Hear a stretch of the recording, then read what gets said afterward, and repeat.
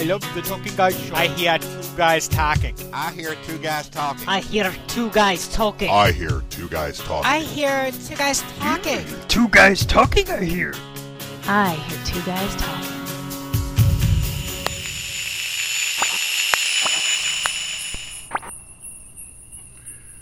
Greetings to all. I'd like to say hello and welcome you to the castle. Best of the holiday season to you all. Christmas brings good cheer, fellowship, and warm feelings to many. But did you know that almost 20% of the revenue generated via credit cards also happens at this time of year? Did you know that on average, the consumer will spend $232 more at Christmas by using charge cards versus direct spending?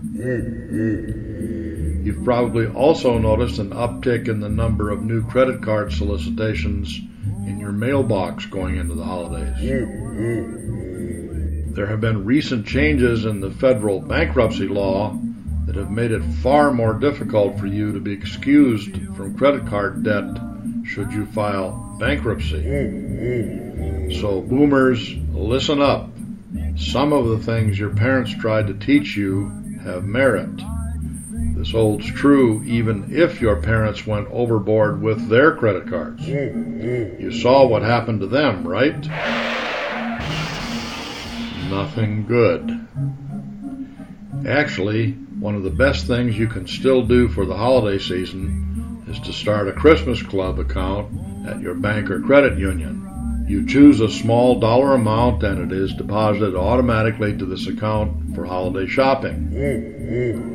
For our non-Christian friends, you can call the club by any name you wish. It still does the job.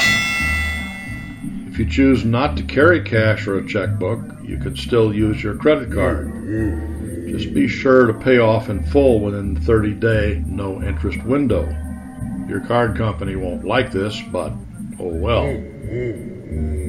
As I speak, I am struck by the concept that these musings are nothing more than common sense. Well, duh. Even though my orchestra is off for the holidays and two of my guitar strings are broken, not to mention a vocal cord or two, I'd like to leave you with a Christmas carol we wrote many years back. It goes like this.